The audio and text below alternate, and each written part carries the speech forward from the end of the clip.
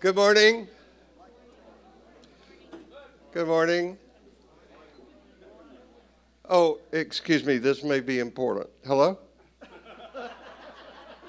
Isn't that irritating? So, would you take your device and make sure that it's off? That would be cool. You're going to have to hold me up today, as they say. I had COVID and got over it and then had it again. Back to back. We both did. And so I feel fine, and I've tested okay, and what's left is this residue of not being able to speak.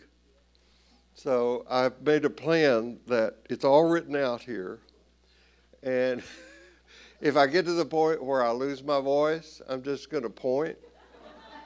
You come up and do whatever. So let's begin in silence. Do whatever it takes for you to just be in the room, put your feet on the floor, close your eyes if that's helpful. Our goal here is to be present and open and awake.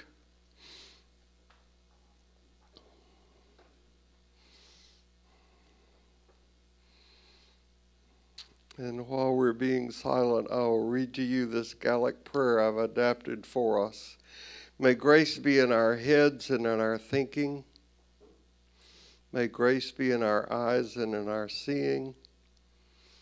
May grace be in our ears and in our hearing. May grace be in our mouths and in our speaking. May grace be in our hearts and in our understanding. And may grace be in our ends and at our departing.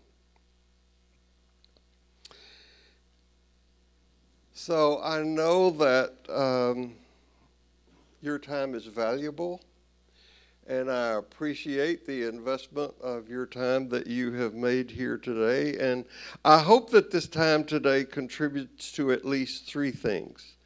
That it deepens your awareness, our awareness and understanding of who we are. That it deepens our awareness and understanding of who Sacred Mystery is, and that it strengthens our commitment to treat others as if they were us, because they are. And though I'm grateful that you came, I do want you to be disturbed. I would like for you to be disturbed by joy. You know that parable in the New Testament where the waters are disturbed and you can enter in and be healed? I want that kind of disturbance to happen today. Be disturbed by joy. And we certainly have to work at keeping our hearts and our minds open in this closed-minded, closed-fisted culture in which we live. And so in our increasingly contentious and divisive culture, I just want to be clear that the stance of ordinary life is that everyone who shows up here, regardless of your gender, age, ethnicity, social status, religious or non-religious beliefs, sexual orientation, political affiliation, degree of ability or inability, whether you're right-handed, left-handed, how much you weigh or how short you are, no matter who you are, no matter where you are in your spiritual journey, you are celebrated here. Okay. I told Sherry driving here today that I was going out skating on thin ice today. And what I meant was with my voice. We'll see if I can make it through. But then I thought, well, going out on thin ice at church is a good thing to do. Because either you will make it to the other side, or it will break and you'll go through and you get baptized. Either way, it could be good. Thin ice. God gets a makeover. That's the title of this time today. And that may sound pretentious, bold, audacious, even heretical. But unless you have been living under a rock, and by the way, if you have been living under a rock, I would like to borrow that rock from time to time. the world is in so much trouble and turmoil in so many places, it would just be nice to ignore it for a while. So if you have that rock, if you could loan it to me for a couple of days, I'll give it back to you, and then we'll all be happy. But in case you've been living under a rock, I have been, over the last number of weeks, trying to lay a foundation for what I see my teaching being in the months ahead.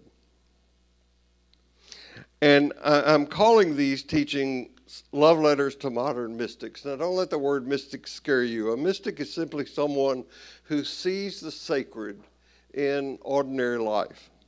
And a mystic is a person who reminds us that the ordinary is holy, that there's no not sacred space. And this is one of the understandings of God that I would like to move into today. So we spent a long time talking about how awareness is the first essential step and the doorway through which to enter, following this path that is no path of our ongoing spiritual work. And then the last time I taught in here, I laid out a vision I have for going forward. And the image I suggested is that we walk this path that is no path by holding an evolving image and understanding of God in one hand, an evolving image and understanding of ourselves in the other hand, and then using light that comes from the life and teachings of Jesus as informed by the best scholarship that we can possibly lay our hands on to illuminate the path as we move forward. Those things. Now, I experience it a path because I experience ongoing learning and awareness. I'm 85, and I'm still learning. I'm still growing, still discovering things that's really exciting to me. The other night, we saw an extended interview with Steven Spielberg and John Williams. John Williams is the composer who composes all the music for Steven Spielberg's films. So Raiders of the Lost Ark, E.T., Star Wars, all those great films.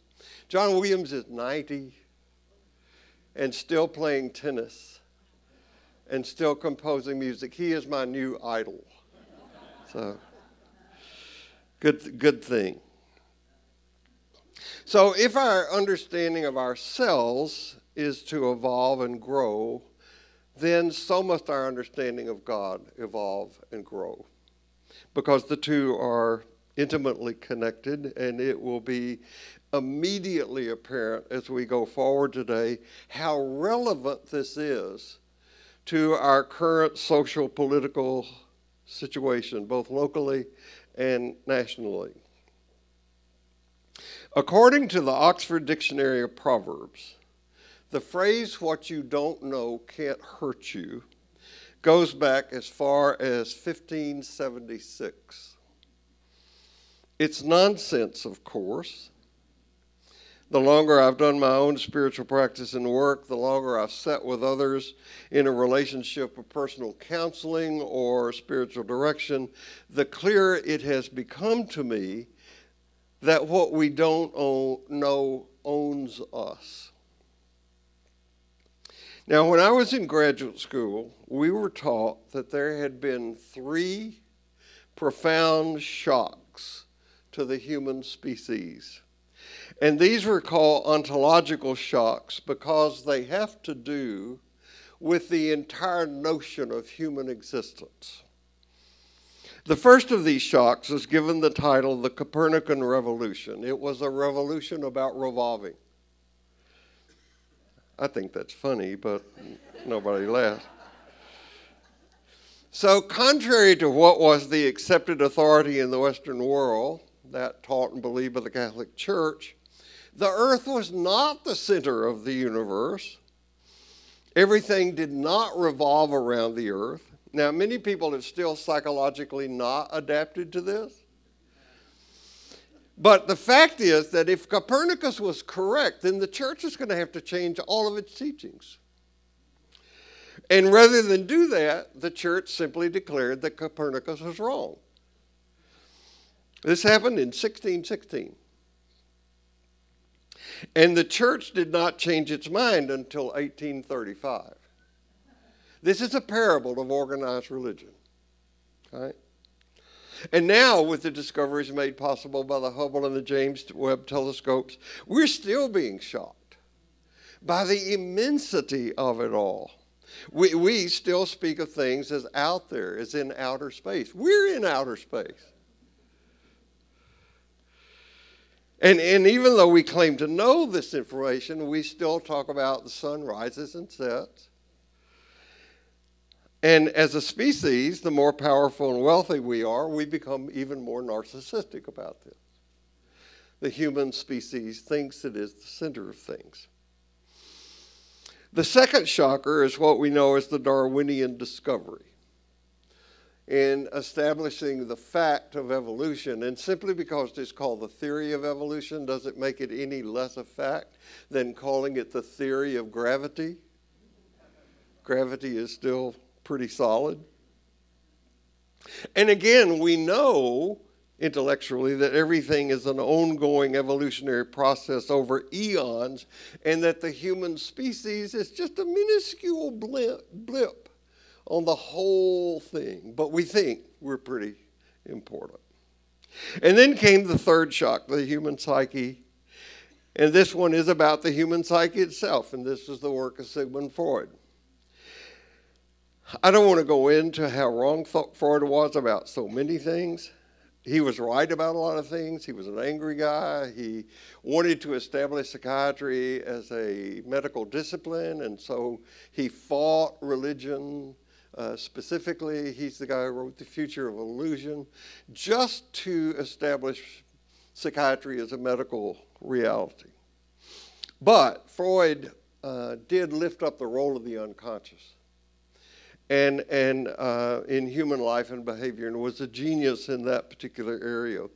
Now, the first part of my own clinical training, I knew academically about the unconscious, but we weren't really taught much about it experientially or to deal with it in clinical practice, because the thing that was in vogue when I was in training was how problems were formed in systems and how problems were resolved. Problem formation and problem resolution in system psychology, or what we know as family therapy.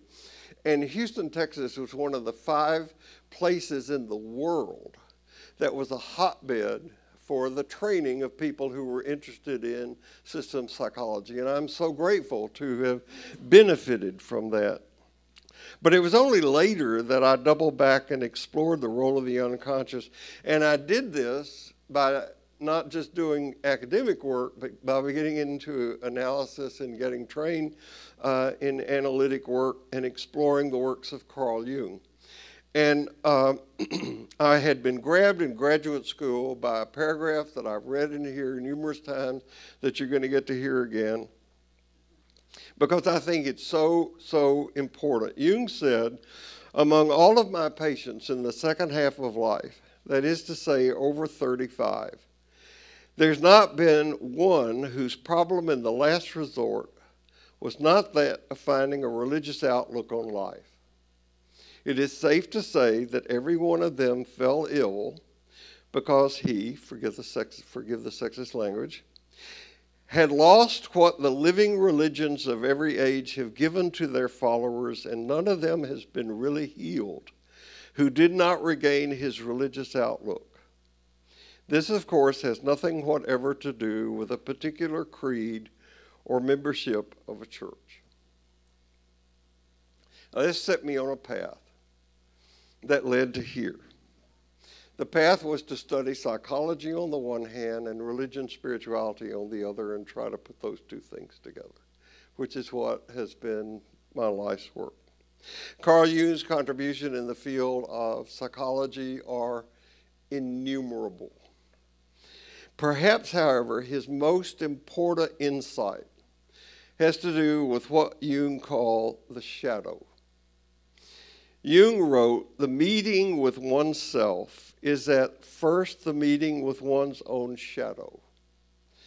The shadow is a tight passage, a narrow door, whose painful constriction no one is spared, who goes down to the deep well. But one must learn to know oneself in order to know who one is. This is an incredibly important piece of writing. And to be really, really clear, before we go further today, I want to say a couple of things. First of all, the shadow in itself is not evil or bad. It's just the shadow, and we all have one. It is what allows us to do evil things without being aware that we are doing evil things. At this very moment in American culture, we are not only in the grips of really destructive shadows, but also ours is a culture in which many are actively working to ensure that people, especially young people, are kept from seeing or knowing about the shadow aspect of our own history. And because these shadows have shaped our culturally inherited understanding of God, we need not only to be aware of them, but to keep them visibly out in front of us so that we are more in charge of them than they are in charge of us. You don't get rid of the shadow, you bring it into the light, okay?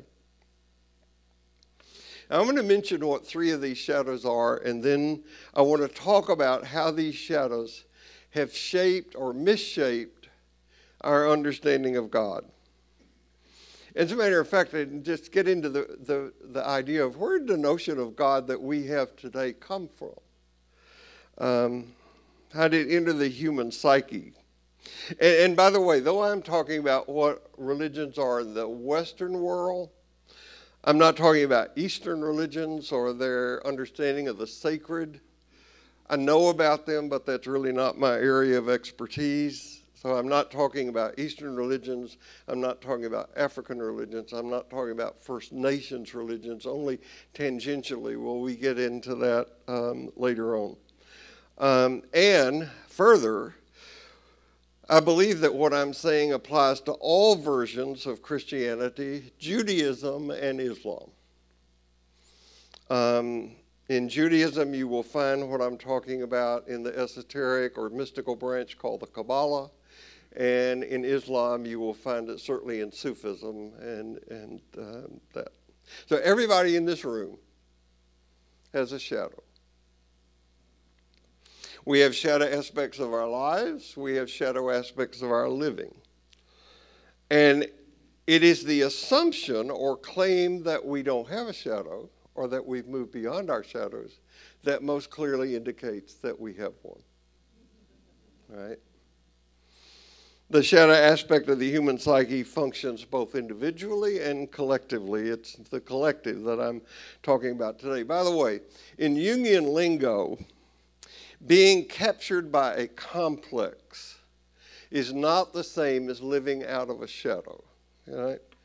It's something that can punch you. You know, everybody in here gets captured by a complex from time to time, you know.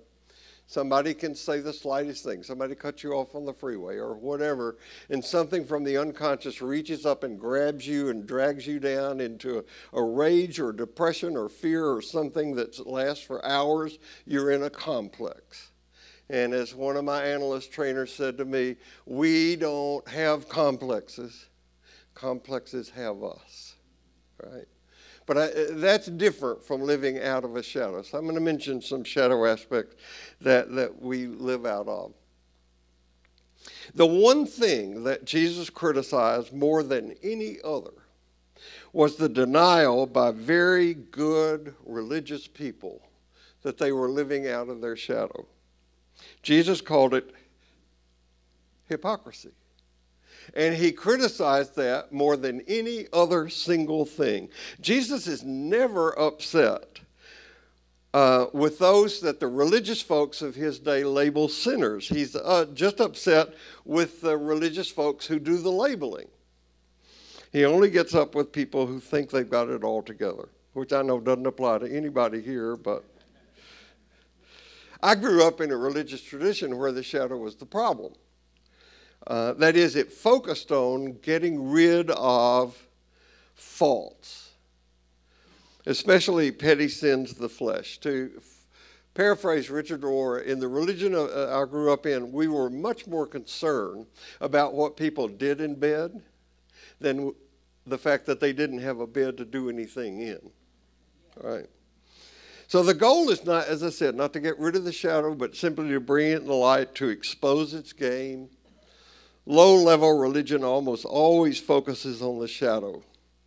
And when that happens, the narcissistic structure of the self remains totally in control and unexposed. For example, one of the shadows that I'm going to talk about today, the shadow of my youth, allowed the religion of my youth to have a huge emphasis on foreign religion, on foreign mission. All right, I grew up Southern Baptist in Tennessee, and we raised a ton of money every year to send missionaries to Africa to save the souls of people who were lost. But the shadow aspect of that very religion did not allow those very generous, good people to drink from the same water fountain of black people in Columbia, Tennessee. That's a shadow.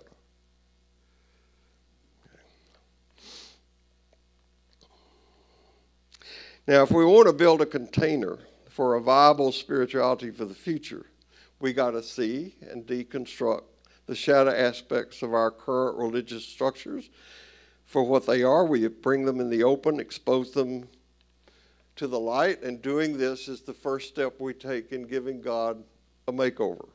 So I call these the shadows that rule, run, and ruin us.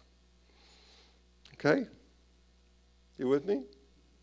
The first of these shadows is what I call white male folk religion. The religion that we have inherited in this place is built on this shadow. Now, we'll talk about later where it came from, but the God of this shadow is depicted as a mighty ruler in the sky, governing from outside the world somewhere. And the cultural paradigm of male power has been and is so taken for granted that many people simply don't recognize its grip on us, and we so easily dismiss it. We think, well, this is the God-ordained way things are, right? Gender inequality is just a way of life. I love the way Joan Chittister puts it. We try to walk through life on one leg, and we're not consciously aware of the impediment this causes us. Racism is a consequence of this because the world is, or should be, run by white males. That they are rich, because that's one meaning of being powerful, goes without saying. So the victims of the system created by the shadow are made invisible, because this shadow's tendency is to conceal what it does not want people to perceive. Now, I got to be careful not to spend too much time here, because we could camp out here for weeks, and then the second thing is I could really risk offending some people. But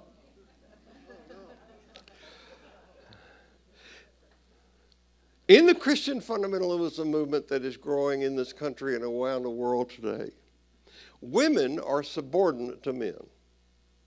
One of the largest churches in the Southern Baptist system, by the way, the Southern Baptist is the only religious denomination in the United States that is identified by a regional label.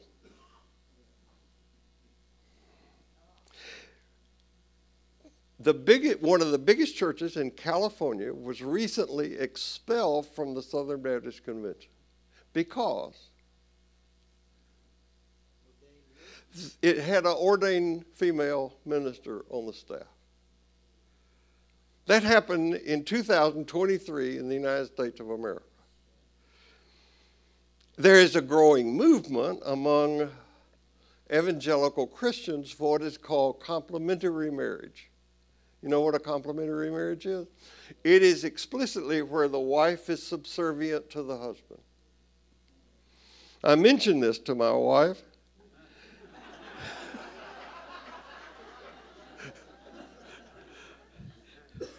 But here, the woman willingly and gladly submits to the husband being the head of the household. Now, this arrangement probably made sense in a time when the family needed protecting from the violence of other men, but in our time, it does nothing to reduce the growing domestic violence that exists in evangelical white Christian homes.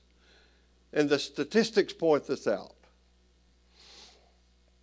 Now, LGBTQIA plus folks who don't fit into the sexual roles defined by the patriarchy are treated even worse. And you can see this being played out in our politics at the moment in America. Some years ago, I gave a sermon here, and I don't get to do that often, but when I do, I try to make the most of it. And after that particular sermon, somebody came up to me and said, "Don't you believe that people need saving?" And I said, "Yes, I do. We live in a world." I didn't say this at the time, but I said, "Yes, I do." And then we went on. You don't have time for a big conversation. But we live in a world where there is global political instability. We have a belligerent China. We have a psychotic Putin. We have the war in Ukraine. We have economic instability. We have a looming and really real climate crisis. We have gun violence that is growing. We have the issues being brought to us by artificial intelligence. And what our legislatures focus on are drag queen contests. Our country. That's a shadow.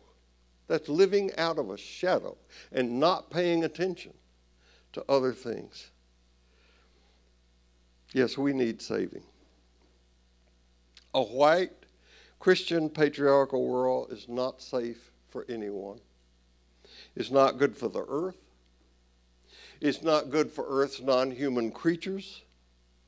It is a safe place for aggressive, narcissistic alpha white males and for those who align themselves with them. And those who align themselves with them, by the way, are called by the social scientists authoritarian followers. And that term came from the study of those seemingly normal people in Germany, Italy, and Japan who abandoned their morality and became willing to commit unspeakable horrors in exchange for the safety and prosperity promised to them by their leaders. By the way, you will notice that the leadership that divided the United Methodist Church, all male.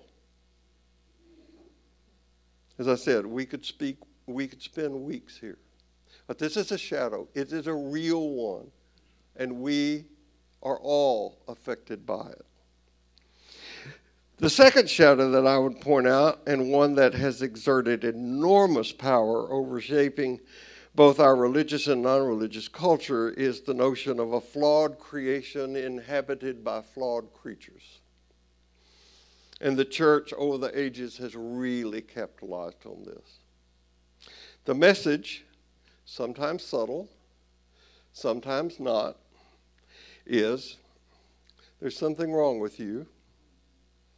You're lost. You're a sinner. But we have the solution to your problem, which we will give you in exchange for your loyalty and your money. Now, many of you in this room are parents, and you know that no human being comes into the world being taught that thinking that they are a flawed creature. We have to be taught this. We have to be taught that something's wrong with them, us. Now, just putting these two shadows together creates a huge problem. The formula this produces is, if you want to be safe, here are the conditions you must adhere to, and we must be compensated in some way for you to experience the safety and security that you're seeking. Now, one of the ways this plays out is that we elevate people, usually males, to positions of honor to rule over us in some way, and they are immune from wrongdoing. An example of this is what has happened in the Roman Catholic Church. Not only is there no chance in heaven that a woman is going to become a priest, but a kind of protection and power has been placed onto priests so that when one of their number has been guilty of pedophilia, they have in turn been protected by their fellow priests, because to condemn them would make the whole group look bad. It doesn't work, of course, but that in and of itself doesn't keep the hypocrisy from occurring. Now, one of the worst aspects of this second shadow is it doesn't produce adults. It produces dependent, childlike people who are dependent on that higher authority for their sense of well-being. You got to remain in that state of dependence and obedience. What we know is the prosperity gospel comes directly out of this second shadow. God will bless you if you only give me your money, because I am God's representative on earth, and you know how it works. Perhaps the most devastating shadow, both of our culture and our religion, has to do with belief in the role of redemptive violence. We have just moved through the Easter season, and every year I cringe when I see evidence of what I call the most successful bad theology ever written. This bad theology teaches that Jesus suffered and died so that you don't have to. Jesus took God's punishment on himself to protect you from God's wrath. Now think, what kind of God is that? That's divine child abuse.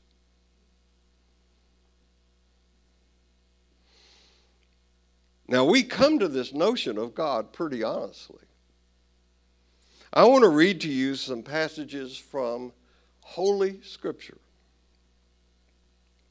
When people heard the thunder and the loud blast of the ram's horn, and when they saw the flashes of lightning and the smoke billowing from the mountain, they stood at a distance, trembling with fear, and they said to Moses, "You speak to us and we will listen, but don't let God speak directly to us or we will die." "Don't be afraid," Moses answered them, "for God has come in this way to test you, and so that your fear of him will keep you from sinning." That's in Exodus. "The Lord is a jealous God, filled with vengeance and rage. He takes revenge on all those who oppose him and continues to rage against his enemies." That's Nahum. Not a book you read regularly. "But since these foreign settlers from Babylon and other areas did not worship the Lord when they first arrived, the Lord sent lions among them and killed them." That's in 2 Kings. "The Lord sent a tremendous hailstorm against all the land of Egypt. It left all of Egypt in ruins. The hail struck down everything in the open field, people, animals, and plants alike. Even the trees were destroyed." That's in Exodus. "Aaron's sons, Nadab and Abihu, put coals of fire in their incense burners and sprinkled incense over them. In this way, they disobeyed the Lord by burning before him the wrong kind of fire, different from that he had commanded. So fire blazed forth from the Lord's presence and burned them up, and they died there before the Lord." That's in Leviticus. Cheery little things. I don't know about you, I grew up in a church where we were asked, and we asked, "Are you saved?" And if you didn't answer yes, you were either looked down upon or shunned or witness to. That was even worse. Because if you weren't saved, you were destined to the fires of hell. Richard Rohr, to quote him again, says, no one would go out on a second date with a God like that.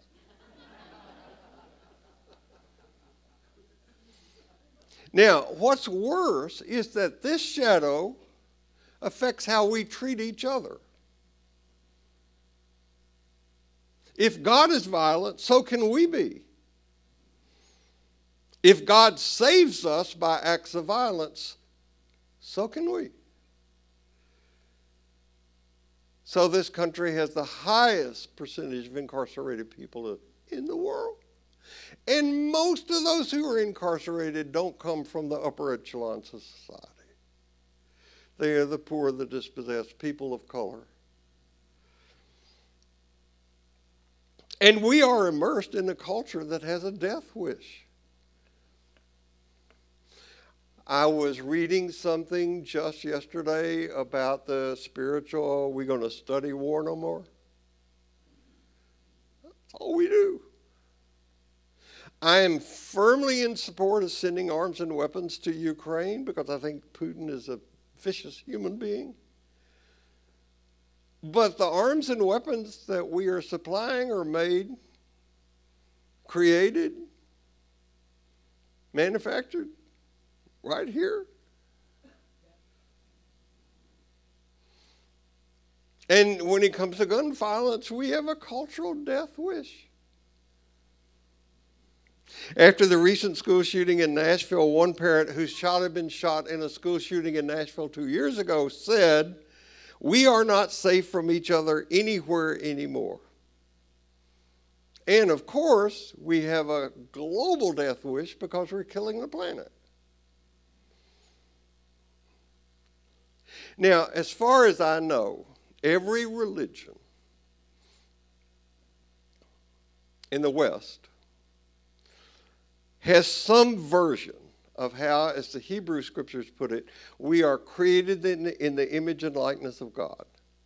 And that somehow we've gotten separated from this image and likeness, and our spiritual work is to reunite us with this image and likeness. If, however, you take a close look at what Karen Armstrong calls the history of God, it turns out that ever since what the historians refer to as the agricultural revolution, that's 10,000 years ago, that's not that long, what we've actually been doing is molding God in our image.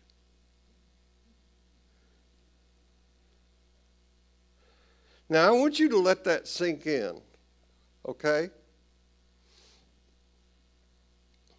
The understanding that we have of God is only 10,000 years old.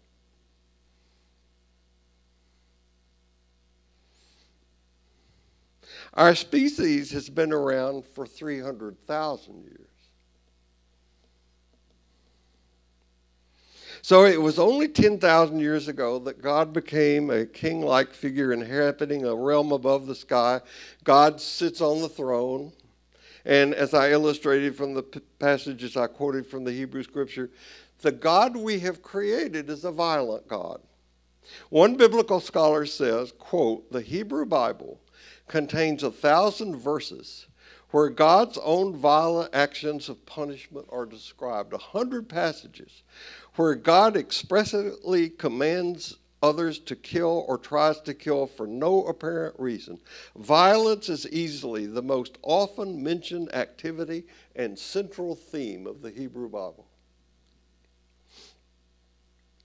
Now, there have been efforts, and I have certainly participated in them, to modify this understanding of God into a more benign creature, one of love and compassion. And some people have used Jesus' parable that we call the parable of the prodigal son to say that God is like that parent. God is forgiving and loving and accepting, and that's a great image of God, but this God is still out there. The fundamentalists of our time certainly see God this way. God has revealed himself to us in God's Word. This Word of God is true and unchangeable. The representatives of this God on earth, mostly men, assure us that we know what God wants because this information is contained in the Bible, which they are trained to proclaim and teach us. And if you're on the right side of things, meaning the conservative side, this Word of God is taken literally. And if you're not on the right side of things, but more on the progressive or left side of things, then you can take the Word of God more metaphorically, but it's still the Word of God that you've got to deal with. Now, of course, I'm making a caricature of this, but it is not far off. The conservative Christian evangelical movement is growing all over the world. I read somewhere the other day that there is a movement in the state of Texas to ensure that the 10 Commandments will be posted in every classroom. Now, why there's not a drive to post the Beatitudes, I'm not sure. At any rate, there are some people who cling tightly to this, and then there are a growing number of other people who say, no, I don't think so. Now, why have we got this huge divide? It's dividing our country, dividing the world. Well, we live in a world of mass information and rapid dispersal of that information, and some people see this and they begin to question everything, and they say, well, you can't believe anything, and the whole mess, and they just walk away. On the other hand, there are those who are so confused and scared, and they see the world becoming so open, so complex, that they look for securities, and ironically, they find them in outdated certainties. So to repeat and summarize, humans hungry for power and domination end up legitimating their hunger for power and control onto an elevated human-like figure ruling from outside the world. They construct a story and theoretical basis for their beliefs. They call what they construct Scripture, handed down from this creature. They say it contains the doctrine of ultimate truth. And it doesn't take long before this package has to be modified. So how does God actually relate to us? And again, I want to just point out that in the long 300,000-year history of the human species, the Christian movement is teeny. Okay, teeny. But the Christians of all stripes, and the Jews and the Muslims participated in this as well. They have a theological way for understanding this. That because the question gets related, how does this God relate to us? And so it turns out that God is not just one imperial deity, but God is a ruling threesome. Right? Now, Christians call this the Trinity. And again, as I said, there are similar notions in Judaism and in Islam as well. So the religion that most in this room have inherited is this messy, confusing understanding of this sky god. So it is popularly understood among most Christians that at some point this sky god sent down his son to sort things out. And again, this didn't happen that long ago. And Jesus did this sorting out in 3 years. And then Jesus went back. And in Jesus' place, we have this amorphous thing called the Holy Spirit.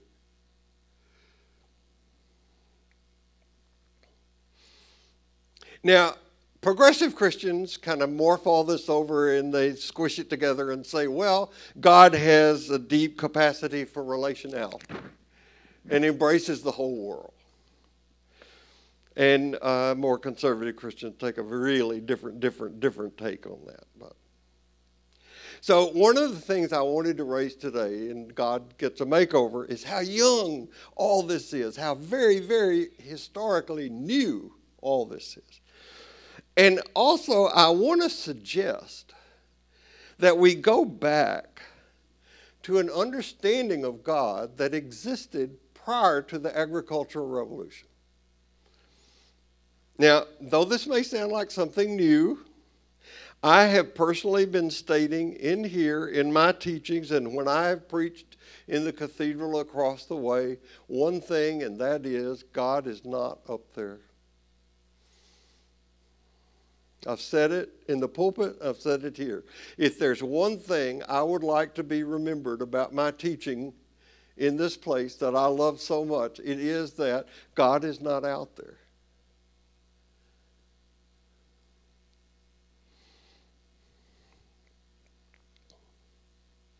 God doesn't come from outside the world. God comes up through creation. That's an understanding of incarnation that I think we get the privilege of rethinking in light of the new cosmology. Jesus didn't come into the world. Jesus comes out of the world. The Holy Spirit does not come into the world. The Holy Spirit has always been in the world, brooding over creation, and we get the privilege of experiencing and participating in the Spirit, and that's what it means to be a mystic.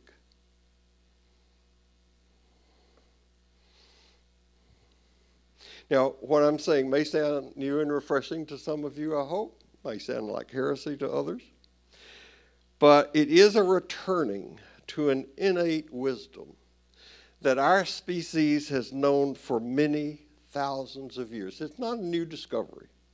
It's a homecoming. It's a homecoming to that which is deeply sacred all around us. Now, some of you may ask, well, what does this understanding of God look like? Does God have a face? And I am tempted to say, oh yes, God has a face. You remember that story when Esau and Jacob met in the Old Testament, in the Hebrew Scriptures, after a long estrangement, and they had to struggle. And they embraced chest to chest, and Esau sees his brother's face, and Jacob says, I see your face, brother, and you look like God to me. Okay? I do believe that. I do want to emphasize that. You've heard the saying that 1 out of 3 people is mentally ill. So if you look on either side of you and those 2 people seem to be doing okay,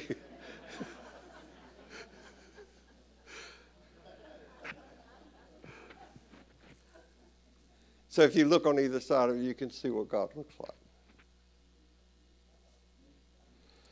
I want to say that, and I am saying that, but I hope I'm saying so much more than that, because if you say just that, we're still narcissistic. We're still locating God in the human species. God is everywhere. God is in everything. I want to read to you something that theologian Elizabeth Johnson wrote. This is one of the most beautiful passages.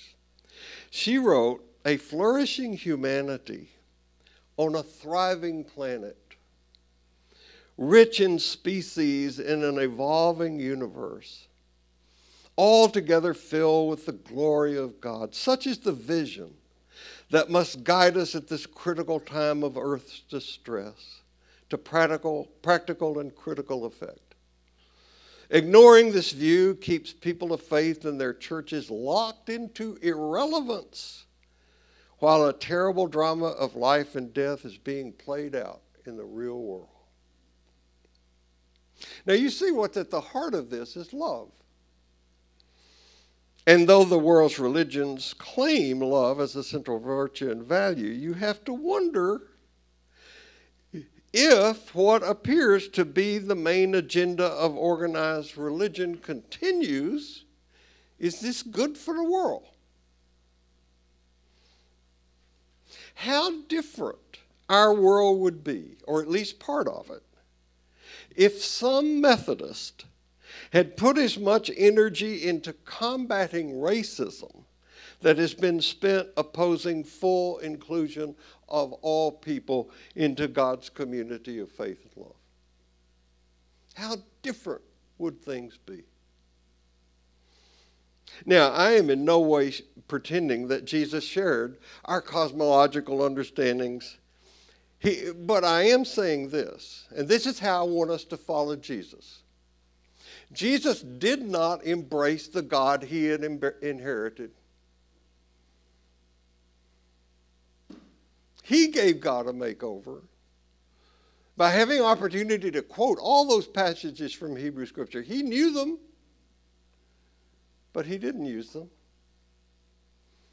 He told the story of the parable of the prodigal son, the parable of the Good Samaritan, and said, God is like a king who invites everyone to come to his banquet.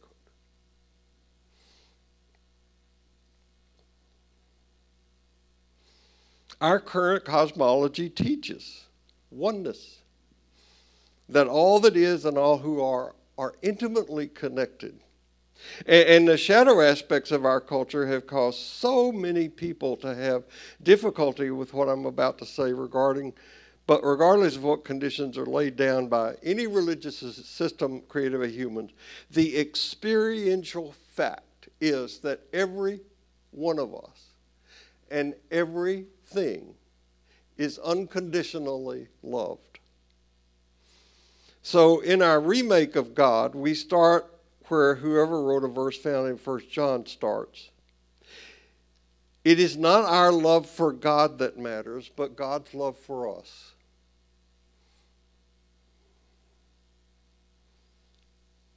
Organized religion says your love for God matters by what you believe, how much you give, how faithful you are, what your spiritual practice is. Forgive me. And no, what Jesus would say, no, that's not what matters. What matters is God's love for you. And someone here says, well, there's got to be more to it than that. Because that lets us off the hook. And I want to say, don't be so quick to say that. Because if you surrender to this notion, you have got to face the most formidable condition of all. And that is, if I am unconditionally loved by God, then I too must love unconditionally all others. You see, we're not pleading with God to save us in any sense whatsoever. Rather, we are collaborating with the Great Spirit in completing and in fulfilling what is called God's will. And what is God's will? That you and I and every other creature on this planet that belongs to God be permitted to thrive. What a different world this would bring about. No matter where you go this week, no matter what happens, remember this, you carry precious cargo, so watch your step, and we'll see you here next week. Thank you. See you.